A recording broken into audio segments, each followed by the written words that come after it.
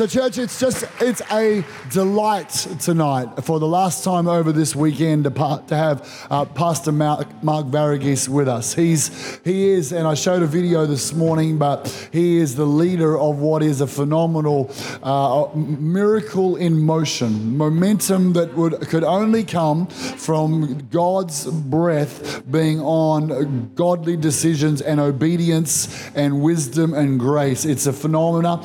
He and his wife Jemima have been leading what's called Kingdom City Church. It started in KL in 2006. It's now in Perth and 12 other nations around the world. There's 28 different locations. All of these buildings, 35,000 people are part of their global church, which is now really a movement. And they are phenomenal believers in Christ, got a gift of faith, got a gift of leadership, an incredible ability to teach the Word of God in a way that unlocks the Word of God.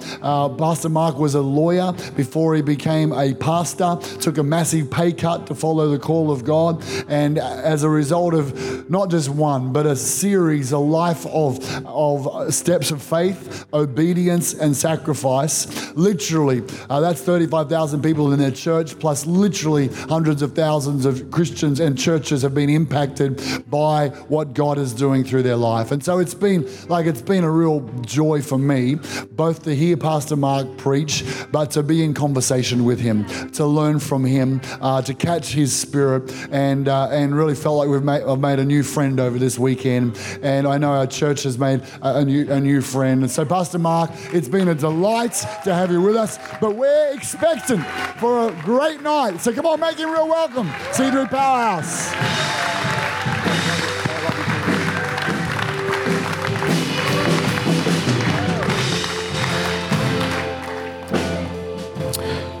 It's absolutely true. I feel like I've left the Sunshine Coast with a new friend and a great new family that just are an amazing group of people. And even though I don't get to know all your names individually, if you carry anything even close to the heart of your pastors, you must be the most wonderful people in the world. So it's been a joy and a privilege. It's always a privilege to bring the Word of God, but to a place that's so hungry, so receptive, so life-giving, so fun, so many things. And just to hear all these stories, and then just to hear that story, oh my gosh. What is that? That's not a story, that's a movie. That's a docu-series. It's absolutely, but that's God. And if you don't know Him, tonight you're going to get your chance. Let's just pray. Father, we're so grateful that tonight, if they meet me and forget me, they've lost nothing. But if they meet you and forget you, they've lost everything. So tonight I pray they hear you, they meet you, less of us, more of you. And even now, God, in a posture of expectancy, we invite your already present presence at a greater measure. Come, Holy Spirit.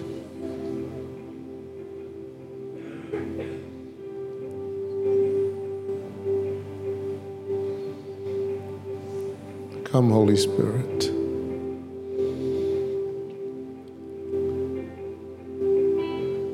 Come, Holy Spirit.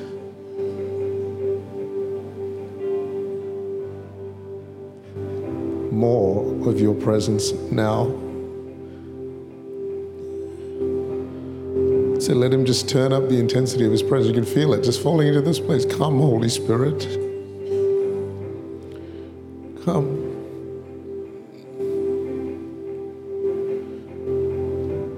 Have your way. Move on the hearts of every person we pray tonight. In Jesus' name. Can you say amen?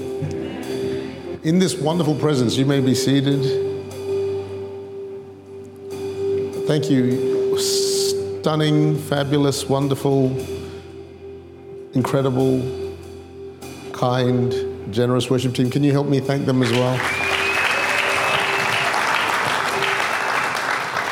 Well, this is the 17th message I've spoken this week. And hopefully the best.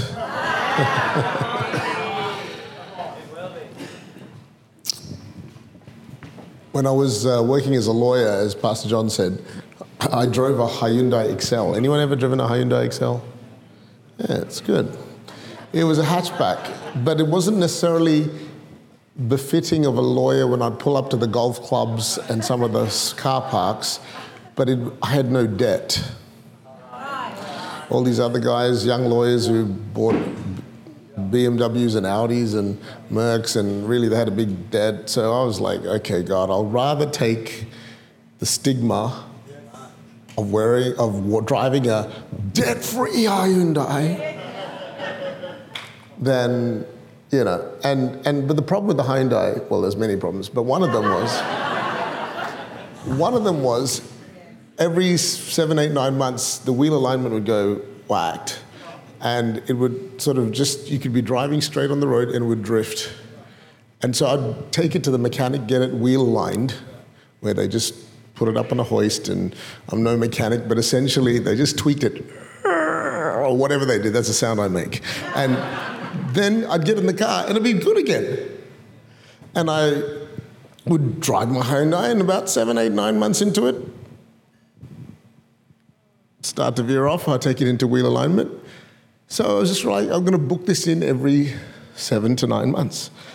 But, even as our world has emerged from this pandemic, even as we've gone on a journey, all of us with stories, sometimes that's what our life needs. It's not that we're going in the wrong direction. We might be going in the right direction, but after a while, our life starts to veer off just a fraction. And it's not because we make horrible choices. It's just little things affect our motivation. Little things affect our hunger. Little things affect our life. And I want to read to you a passage from Philippians chapter 3, written by the Apostle Paul, who is a great apostle. If you don't know who he is, he's the guy who wrote 2/3 of the New Testament. He was a murderer who God radically turned around and saved, because God can save murderers. God saves everybody, if you're willing. And he was an amazing guy. He had all the credentials. He was a really religious zealot, a devout guy, did all the right things, then ended up doing all the wrong things, and then God blinded him, and then he gets radically touched. He goes, plants churches all over the world. He does incredible things in the then known world, writes 2/3 of what the whole world, in believers anyway, now called the New Testament.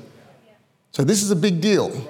But there's a few verses in Philippians 3 that gives us insight into this guy and his journey, his desires, his focus, his value system.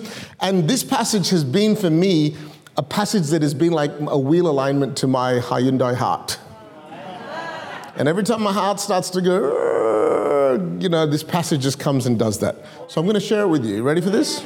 Philippians 3, 7 through 14. It says this: "But what things were gained to me," meaning all the stuff that I've got, accumulated, whatever, "these I have counted loss for Christ. Yet I indeed also count all things loss for the excellence of the knowledge." Say knowledge. The word knowledge there is not intellectual understanding, it's a relational knowing. Personally knowing you. Like I knew of John Pierce, now I know John Pierce. It's this interaction that comes through time. "The knowledge of Christ Jesus my Lord, for whom I have suffered the loss of all things, and count them as rubbish that I may gain Christ." Everything he counts as rubbish to get Christ. Next. "And be found in him, not having my own righteousness which is from the law, but that which is through faith in Christ, the righteousness which is from God by faith." Listen to his heart. The hunger of this apostle, "that I may know him and the power of his resurrection." I'm like, Paul, you know him. You're writing the Bible. "And the fellowship of his sufferings, being conformed to his death, if by any means I may attain to the resurrection from the dead. Not that I've already attained or am already perfected, but I press on that I may lay hold of that for which Christ Jesus has also laid hold of me. Brethren, I don't count myself to have apprehended. But one thing I do, forgetting those things which are behind and reaching forward to those things which are ahead, I press toward the goal." Everyone say goal. Goal. "For the prize." Say prize. Prize. of the upward call of God in Christ Jesus. I want to speak to you about the difference for a few moments, and you'll see how this is the Hyundai heart wheel alignment passage in a moment. I want to talk to you about the difference between the goal and the prize. Now, on face value, that's obvious. If you play sport or you've watched sport, it's obvious. You imagine if the final, whether you're in AFL or rugby or whatever your soccer code is, maybe the World Cup, and you imagine the guy's taking the penalty kick or the last field goal, and the World Cup is at stake. The whole world is watching, and they're looking, and there on the corner is the trophy that everybody wants. But the guy's lining up to take the penalty kick, or whatever version of it is. He kicks the ball toward the goal. He wants the prize. He doesn't want to take the sticks home. But he's aiming for the goal because he wants the prize. He does not kick the ball towards the trophy. It's obvious. Usain Bolt running on the track, fastest man alive. He sees on the corner of the Olympic stage the dice where he wants to stand to get the gold medal. That's what he wants. But he doesn't run towards the dice. He runs towards the goal, the finishing line. He runs to the goal because if you hit the goal, you win the prize. If you get the goal, you win the prize. So what has Paul been talking about? The goal that he's been talking about is to know God. That's the goal. He says, everything I've ever done is nothing compared to knowing God. Everything I do, I forget what is behind it. I press toward. You hear the hunger of this guy who's achieved a lot, good and bad. And he's got one goal in mind, that I may know him, that I may know him. And I'm going, you know him. You're writing the Bible. But there's more of God to know. There's the journey of following God is this endless adventure. And the writer is saying, here's my goal in life. This is where I'm aiming my life toward the goal. What's the goal? To know Christ, that I may know him, that I may know him. Then if I hit the goal, I'll get the prize. What are the prizes? Well, there's so many prizes that come from knowing God.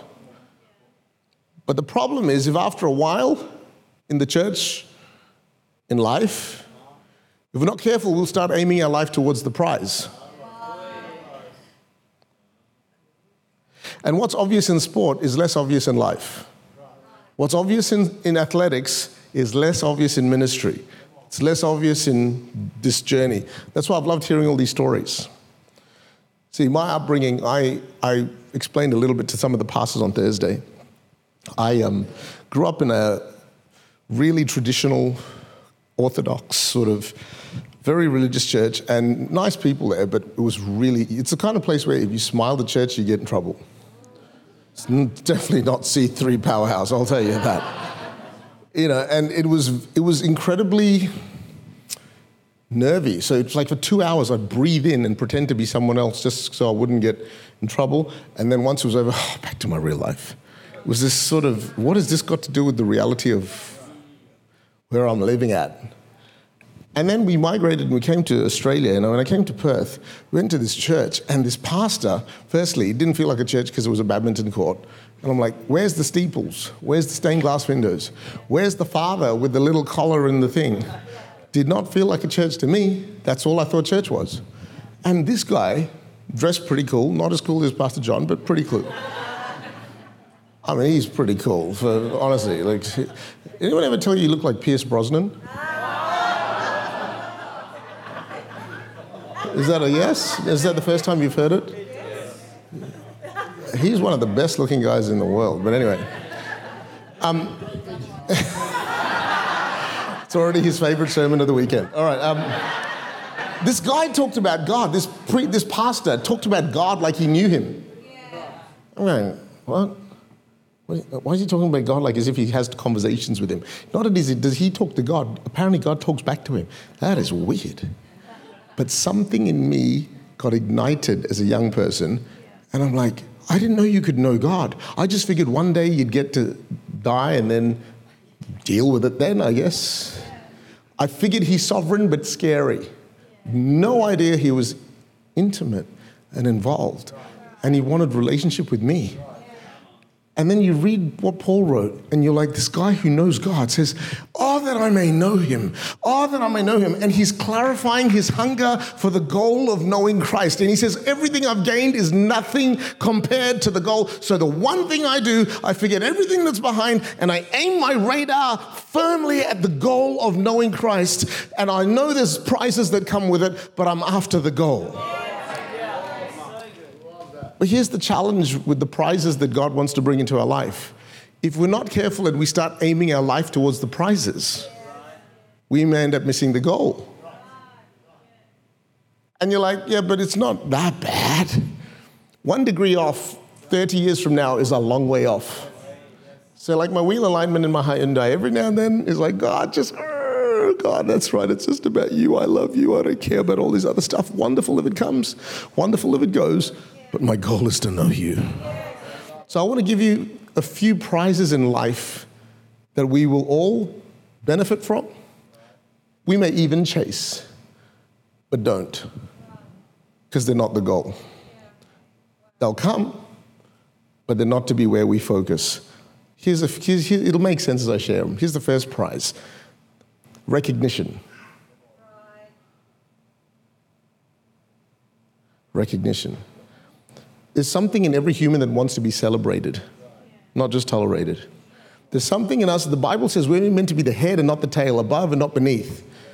And that is good, and we shouldn't have tall poppy syndrome. And when someone does great, I met a politician this morning, you meet celebrities, you meet people, and that's wonderful. And I think we should celebrate people who God is using in significant ways and whatever. I'm all for that, and that's wonderful. But recognition is not the goal of life. It's just a prize that comes. My whole journey in doing what I'm doing has brought some level of recognition, but really, that can never be the goal of my life. The minute that becomes the goal of my life, my Hyundai needs some wheel alignment.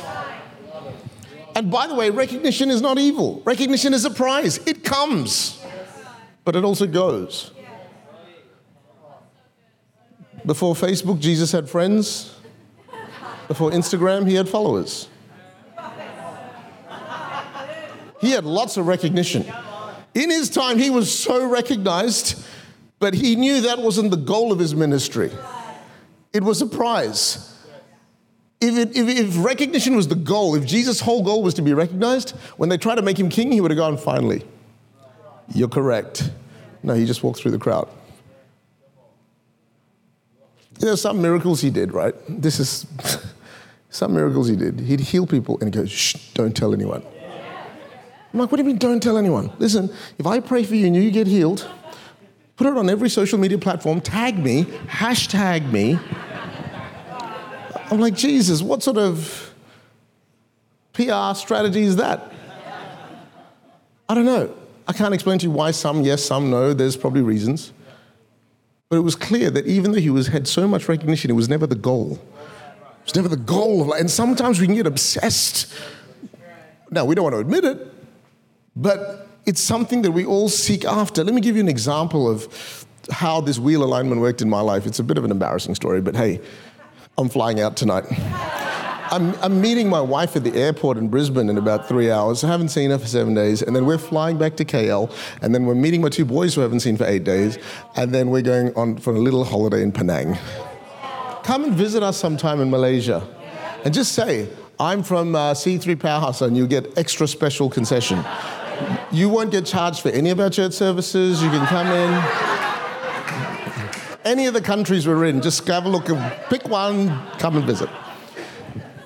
Anyways, this is many years ago before I'd met my wife, and so I was a keyboard player. And I was working as a lawyer in the first church I grew up in, and we did this big thing called Carols by Candlelight, where you'd go to a big park and thousands of people would come out, and I loved being a part of the band. And one year, I was the assistant music director, and the music director took a leave for a season. He wasn't involved, and so the pastor asked me, Pastor David, he said, would you put the whole thing together musically? And I love it because I love doing arrangements, and we had practices 4 months out. I was teaching the choir their parts, teaching the bass player his part, the brass, the horn. I just loved it, and I was the keyboard, and we put the whole thing together, and it was a joy. Why? Because we do this for the Lord, right? We do this for God, and Even though I was working full-time as a lawyer, I'd come in weeknights, 2 to 3 nights, we'd get the teams, we'd work it out, and it was really worth it. I got great joy out of it. And then the week before the actual event, in December, the pastor got the music director who had taken 3 months off, and he said, hey, listen, I want him to come back. Can you catch him up to speed with what's going on? He's going to sort of MC it and lead it a bit. He's a great singer. I said, okay. So I told him everything we'd rehearsed. This is what you have to do, da-da-da. And he was really grateful because I basically carried the load while he was away. And he came back. And then on the night, it was a brilliant night. Thousands gathered. The songs went well. The musicians didn't make mistakes. It was wonderful. It was a great night until the vote of thanks, because the pastor got up to say thank you, and he thanked a whole bunch of people like we did at conference yesterday when Pastor John and Daniel got up, and they just thanked a lot of people. He was thanking all these people. Then he goes, and who here loved the music? And everybody cheered. And everyone in the band looked at me like, because he goes, one man has put in so much effort over 4 months, and I was like, everyone's looking at me. It's like, yeah, good job. And, he does this big runway. And at that point, when you know you're about to get complimented, you got to do the humble look. I'm going to teach it. The humble look is where you you don't look at people. You look up or you look down. You fiddle with the hem of your garment.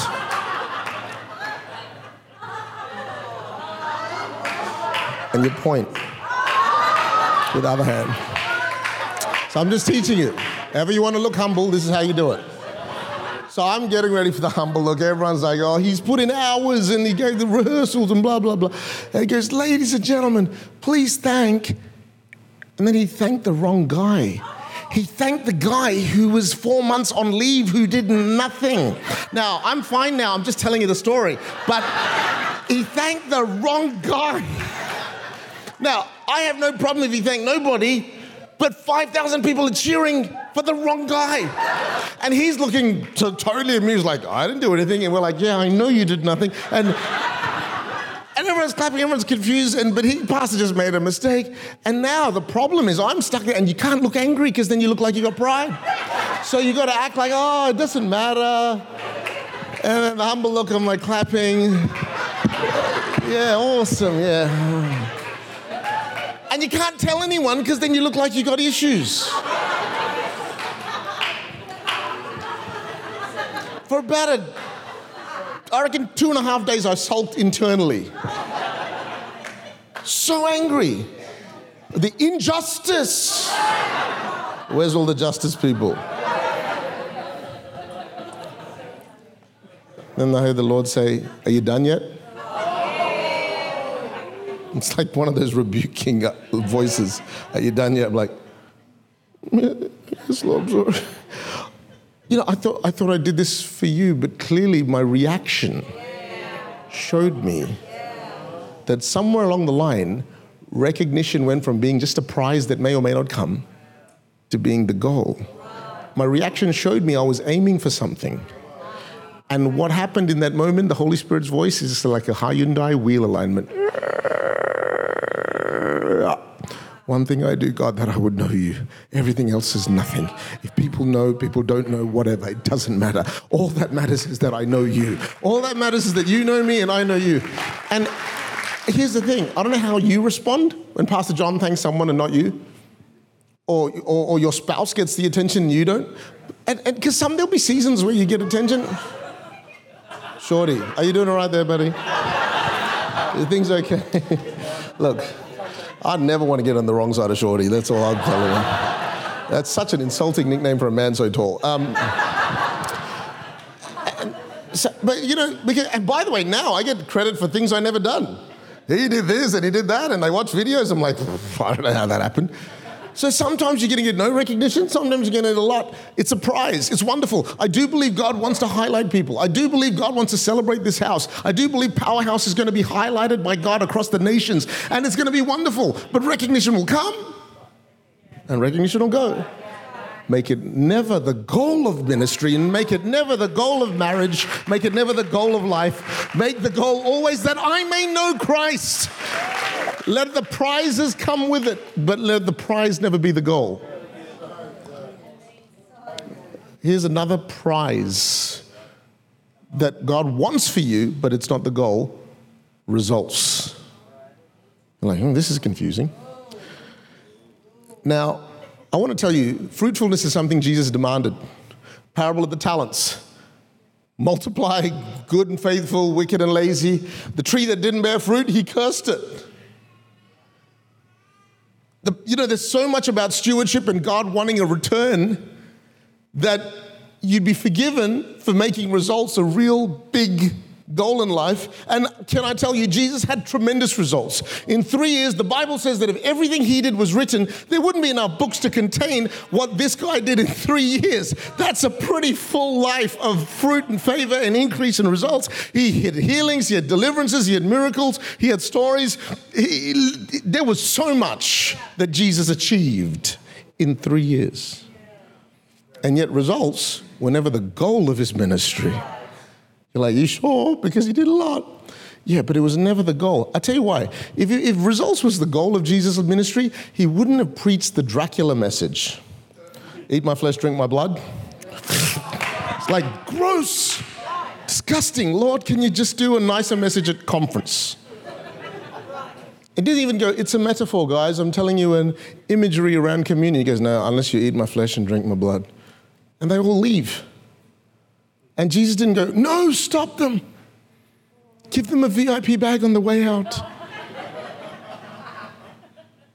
He looks at his disciples and goes, you guys want to go as well? And Peter's like, where are we going to go? You're like, Jesus, why?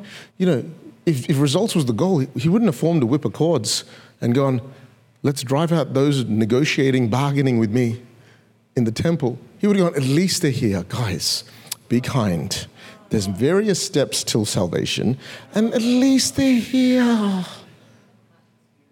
Now, I'm not saying that's wrong. I'm just saying it's in the book. And so I go, Jesus, you had so many results, but clearly there's a few incidents that show that it wasn't your goal. And you could be forgiven for serving God so much that you think some results should be the natural flavor and the fruit of what follows your life. I grew up in church, served God faithfully. I remember at the age of 26, I think it was, 26, 27. I had a really bad week. Now, people have had real bad weeks. After hearing Sandy's story, my weeks don't compare to her weeks. But for me, it was a bad week for me. And here, let me tell you what happened in this 1 week. On the same week, I got made redundant in my first law job. My girlfriend broke up with me. And I contracted hepatitis A, which is not any sexually transmitted disease. It's a virus thing. Just making sure I'm just letting you know that. Sometimes you say hepatitis, people are like, whoa, you did what? So same week, redundant, girlfriend breaks up with you, and I contracted hepatitis A.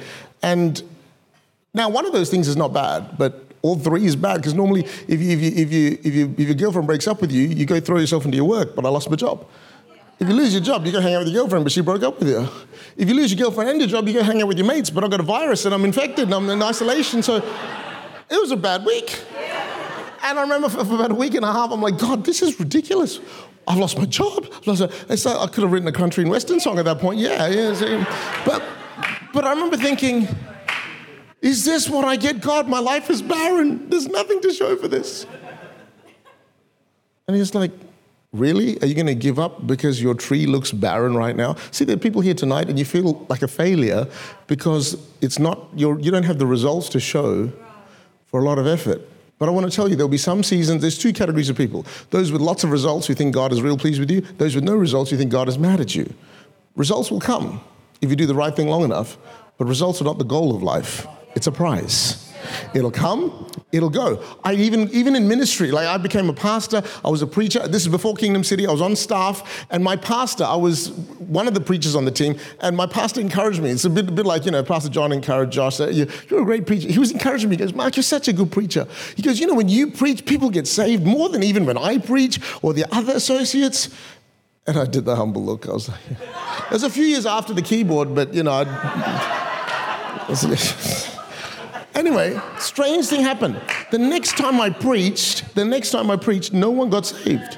I thought, strange. I said, I suppose even Billy Graham would have had a bad day. Keep going. So then, next time I preached, No one got saved. No one responded. And I thought, the pastor's jinxed me. He's cursed me. The third time after that, I'm thinking, no one got saved. I'm like, Ichabod, glory has departed. Like, I thought, it's all over. I need to quit ministry. 3 weeks in a row, I preached. And after he told me how every time I preach, people get saved, I'm thinking, I know what I need to do next time. Pray and fast. So the next time I prayed and fasted, Pastor John, this was amazing. My message was so good. In fact, I don't think I even spoke a message. I couldn't afford any theology to get in the way of my altar call. So I literally had the keyboardist up the whole time. The lights were down. It was the longest altar call you've ever heard. Like, somebody's getting saved tonight. I gave the invitation. Nobody, not even a pinky. Don't worry. Said, you don't hear me, church? Close your eyes again. If you've even had a thought, ever. I don't care if you're on fire, if you've even had a thought. I dragged it out to make the bar so low that even the staff should have got saved that night. Nobody responded.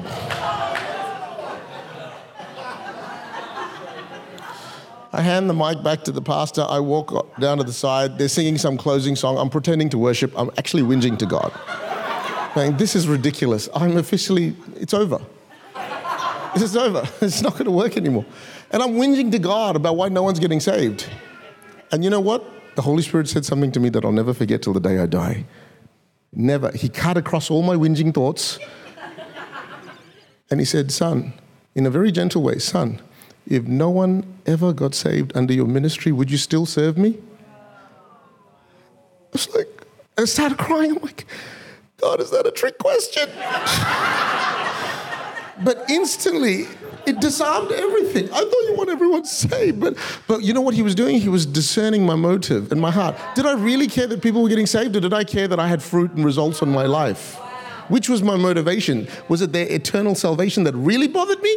Or I just want to look like I've got a really powerful ministry? And only the Holy Spirit can do that. And in one moment, Hyundai heart wheel alignment. And somewhere along the line, the results had become the goal. There might be people here tonight and your results have become the goal of your life. And tonight, whether you're going through excess or barrenness, let the Holy Spirit just adjust and say, Father, if no one recognizes me, if no one knows me, or even if my goal, like the Apostle Paul, is that I may know you. That's why I think Matthew 7:21 might be the scariest verse in the Bible. It says, on that day, many will say to me, Lord, Lord, did I not? And you know what they're listing? Results. Did I not do this? Did I plant a church? Did I cast out demons? Did all of that. My CV. And what will he say? I don't know you. What's the goal? To know him. So somewhere along the line, I turned my card towards all the results that God said he'd give me through all the prophecies. And I got them all. I got all the prizes, but I missed the goal. And he's going to say, that's impressive, but I don't know you. Last one, and the keyboardist can come. Here's the third one. And it'd be so much easier if the points tonight were lust, greed, and hate, or I can avoid those three, or murder, stealing, but these are things God wants for you. He wants favor on your life. He wants results in your life. He wants recognition on your life. He wants, third one, relationships. I have preached more sermons against isolation than anyone I know, because I believe it is one of the devil's biggest tactics to isolate you. And Jesus said before sin entered the world, it's not good for man to be alone. And that wasn't an invitation just to get married. That was an invitation to community and to connection. I spent all of this morning talking about the power of connection and the importance of being part of a net. So I could not believe in relationships and connection more than I do. And yet, it's not the goal of life. It's a wonderful prize. I just told you, I feel like I've got a new friend. I feel like one of the best parts of my life is everything that God has brought into my life. Even that horrible week that I had, which wasn't that bad compared to some of you. I've got a way better job now, even though I lost my job. I've got a way better wife now. In case she hears this recording, she's definitely way better. And I've got more friends than I think I haven't had as a lawyer or anything because of the joys of what God has done and the places, the countries, the space. It's incredible. And yet relationships, as vital as they are not the goal of life, because there are going to be seasons where you're alone. But you're never lonely, because he says he'll never leave you. He'll never forsake you. When God said to go to Malaysia to plant a church, I go, God, all my family are in Perth. All my friends are in Perth. What am I going to do there? I don't want to go there. But that's right. The goal is you. The goal is to know you. I cannot make every decision. Now, I like I said to you, I believe I have messages on recognition and how God wants to highlight your life. I've got messages on favor and results and increase for result. I've got messages in series on relationships. So these are all gifts from God. But they're not the goal. They're a prize. You know, I'll close with a story.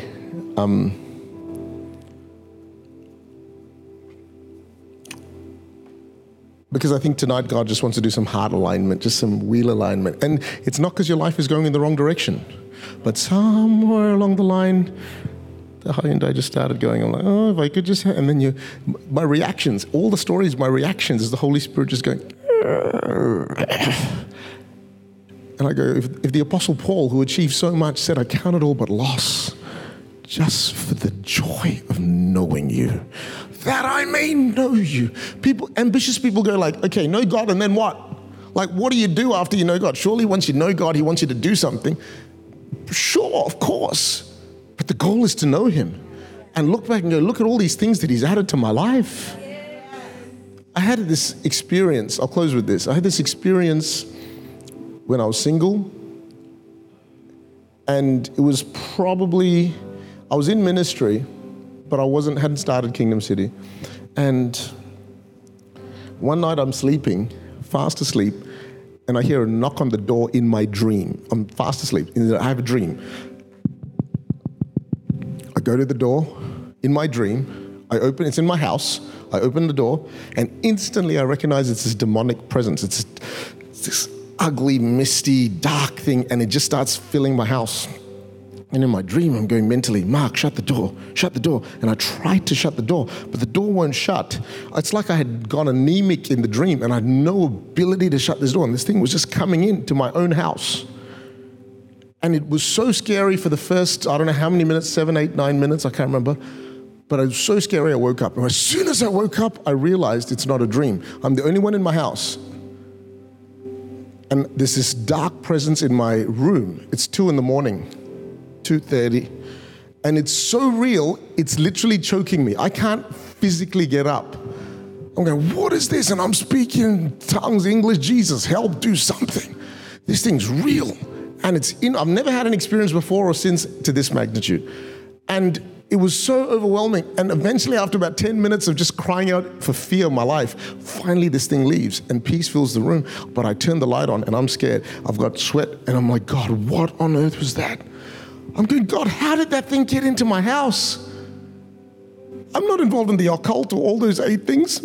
I don't even watch Harry Potter. How did that get in? I mean, I'm sure there was issues I had, but not to invite that thing in. And what happened to greater is he that is in you than he that is in the world. And how could the thing just walk in my house? And I said, Lord, you have to speak to me. So I was wide awake that whole night. I opened my journal, opened my Bible, and God began to speak to me from the book of Ezekiel. And it says, in that day I'll give them one heart. The word one is the word undivided, or a whole heart. Because my question to God was, God, why could I not shut the door in my dream? Why was I suddenly, and the Lord said something, every time you give a piece of your heart to anything or anyone, you give it a key. You give it access, and it can walk in whether you like it or not. That's why people who get brokenhearted, it's because you gave your heart to what now has the right to break your heart. And whether that's a relationship, whether that's a goal in life, whether that's a career, whether that's a recognition, whatever it is. And I'm going, God, okay, no, and I take the keys back from wherever I've given my heart, because I thought, God, I thought I gave you my heart. I'm a Christian. And I realized that This is why Jesus said, love the Lord your God with all. Not the first part, not the Sunday part, with all. And I felt the jealousy of God that night as I surrendered my life to God and said, God, I want you to have all my heart. I'm a single guy. I don't really have much going. And I journal this. And the Lord said, one day you'll have a wife.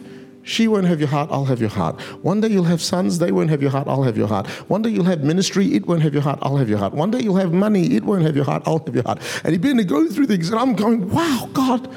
And at that point, I had none of those things. And I felt the jealousy of God. God is not jealous because he's insecure. He's jealous because he's passionately in love with you. No matter who you are, what you've gone through, where you've been, he can still redeem you. He can still rescue you because he loves you. And I felt the jealousy of God in this encounter. And you know, you might be asking the question I was saying, well surely I've got to have some of my heart for my wife or my kids. And I realized that the greatest husband I'll ever be is when God has my whole heart. The best dad I will ever be to my sons is when God has my whole heart. The greatest pastor my church will ever have is not when the church has my heart, but when God has my whole heart. The greatest steward I'll ever be is not when the things I lead have my heart, but when God has my whole heart. That's why he said, love the Lord your God with all your heart. God loves my wife more than I do. God loves my sons more than I do. God loves my future more than I do. God loves every part of me way more than I could. And he said, all I want is all of you. And that night, before I went to bed, the next few weeks, before I go to bed, I was like, God, just in case, I give you my whole heart again. I don't know. I don't want to go through that again. My favorite song was, Lord, I give you my heart. I give you my soul. Have it. I was just singing that over and over again. But here's what I want you to realize, that he wants to be the goal and the only goal. And even the prizes can have access to break your heart. And you know what? Despite the fact that I think, wow, this will set me straight, like my Hyundai, 6 months from now, I'm going to have to go over this again and go, God, I thank you, God, that you're the goal. And like Paul, I press toward the goal of Christ, of knowing you. I forget all things that I may have you, God, whether I'm single, whether I'm married, whether kids are with me, whether the kids don't love me, whether the ministry's growing, whether the ministry's dying, whether the business is good, whether the business is bad, whether people are for me, whether people are against me, whether they like me on Instagram or they hate me on social media. God, you're the goal. And everything else is the prize. Why don't we stand to our feet and just let the Holy Spirit right now just do what he does on my Hyundai heart. And I don't know, maybe you're here tonight and you don't know the Lord. See, God doesn't want to be studied. He wants to be known. He doesn't want to be used. He wants to be known. He's a relational God. And just like when I've worked at my pastor, knew him, I had this thirst, and I'm still on this journey like all of us. Paul the apostle said, not that I haven't arrived, still on the journey, but the one thing I do, I press toward the goal. And I just want to ask you, while every eye is closed, every head is bowed, if you go, you know what, I need to know God. I want to know him. I don't want to get all the prizes and miss the goal. I want every key to my heart back in the hands of the one who made me, the one who knows me, the one who loves me, the one who created me. And if you've never experienced the joy of having your sins forgiven or your heart washed or the sense of cleanliness and freedom, it's real if you would just surrender your heart to God. He's knocking on the door, but the key is on your side. You need to open up and let God in tonight. And I don't know everyone here, and maybe you're all in love with Jesus, but maybe there are people here tonight that need to make this decision. Or you've made the decision, but you've walked away and you find you've given your heart to other things. And tonight you want to rededicate your life to God. I think all of us need the Hyundai tune-up, but what I'm asking you now is, do you need to make a conscious decision to make Jesus your Lord and Savior? Or you once did, but you have no peace around it. If you fall into those categories while every eye is closed, every head is bowed, and every believer is in prayer, that's you. Just slip up your hand right where you are. I want to include you in this. Say, yeah, that's me. God bless you, sir. God bless. Anyone else? God bless you. Just raise it up high. Yeah, good on you. Anyone else? I see your hand. Raise it up high. You're so worth it. If the only reason I came was for you, my friend, it was worth it. Anyone else? Anyone else? You say, that's me. I want to give my heart to Jesus. I'm not taking chances. I'm not playing games. I don't know why I ended up here, but tonight was my night. Tonight is the night I get my life right with God. Who else tonight? I don't know everyone here, but I need to give you that chance. Wonderful. Well, we're going to pray. And I'd love to meet that friend of mine, that brother at the back. I'll meet you later. But I want us all to pray. Someone will come with you as well. Let's all pray this prayer together. Say, Dear Lord Jesus, I give you my whole heart. Forgive me of all my sin and come into my life and change me from the inside out. Help me to follow you all the days of my life. I believe and declare that I am forgiven, that I am free, that I am accepted, because I am your child. In Jesus' name, amen. Father, I pray for my brother at the back. I thank you that this would be a life-changing night for him. Out of darkness into light, into death, into life, there would be a radical shift. That God, on that great day, he will not be lost because of his hunger and his heart and the recognition of this decision in this moment. I thank you. See, right now, all over this place, even though my brother got his life right with God tonight, there's many of us that need a tune-up. Your car's not going in the wrong direction. And maybe even over the weekend, God's been so kind. He's spoken to you. Great things have happened. But my Hyundai, I realized every 9 months, whether or not it felt good or bad, I just wanted it aligned. So if you're saying, I'm a candidate for a wheel alignment, it doesn't matter whether it's recognition, results, relationships, could be something else. But if you're saying, God, I just want you to wheel align my heart right now, I think it's a wonderful thing to do. Stretch both hands towards heaven, and I want to pray. You know, the thing about wheel alignment is that you turn the engine off, and the mechanic does the work. Let the Holy Spirit be the mechanic right now. I gave you stories where He literally aligned my heart. I didn't try and self-align. It was the Holy Spirit. So right now, I just wonder if across this auditorium with hands raised, or maybe your hand on your heart, whatever it is, I just want to pray. Come, Holy Spirit. Come, Holy Spirit. Come, Holy Spirit, and just align every heart right now. There are people that you've been feeling really heavy-hearted over a lack of results in an area of your life. Or you're feeling lonely because of the status. And tonight God wants to come. I'm praying that he turns it around. I'm praying that He gives you the desires of your heart. But tonight He's aligning hearts where He becomes the magnificent obsession of your life. Where, God, that I would know You and nothing else. God, if I have You, all the rest will find its space. There'll be summer, there'll be winter, there'll be spring, there'll be autumn. There'll be times I'm popular, there'll be times I'm not. There'll be times I'm known, there'll be times I'm in hidden. There'll be times, God, where there's lots of people and times where there's none. There'll be times where there's so much and there's so little. But all I know is if I have You the whole way, my car will stay on track. My heart will beat on track. My goal is that I may know You. So, Father, thank You for aligning hearts even now, peeling away disappointment, pulling out the thorns of reactions that would otherwise be needed. And I thank You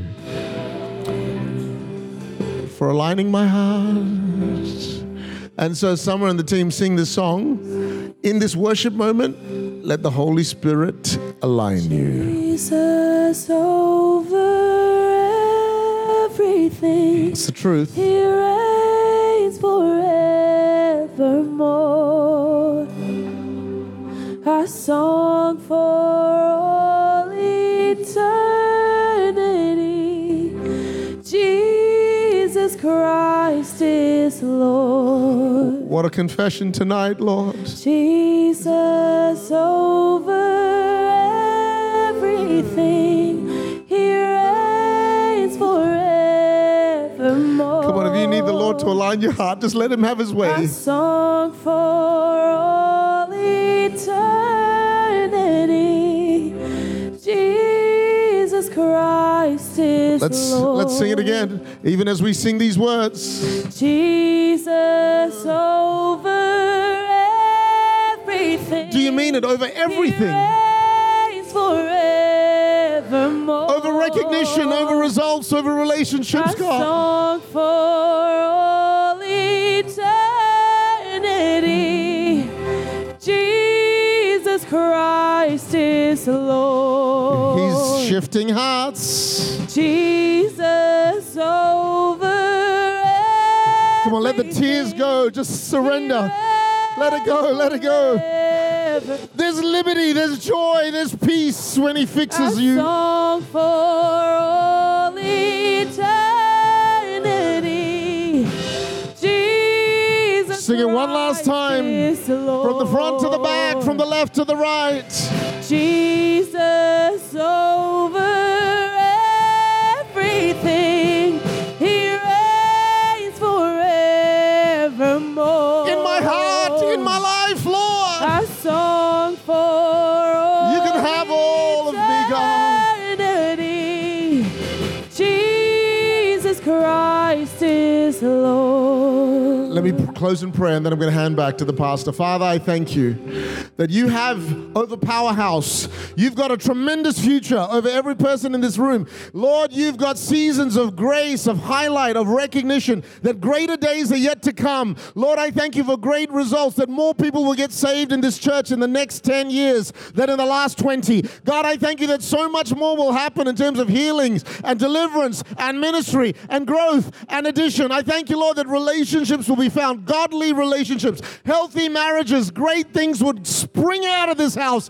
God, in Sunshine Coast, in Melbourne, and in other places yet to be revealed. Father, I thank you. You're raising up wonderful people that you will highlight. But God, when it's all said and done, like the Apostle Paul, everything is lost compared to the joy of knowing you. And so, Father, with that joy, with that delight, we give you all the honor, all the praise. Thank you for all you've done over this weekend. Thank you for everything you did from the start of this conference right up till now. But Father, we end this weekend with the one goal of knowing you. May it forever be the magnificent obsession of every heart. In Jesus' name we pray. And the whole church said, come on, can you give God a shout of praise? Can you give God the praise He deserves?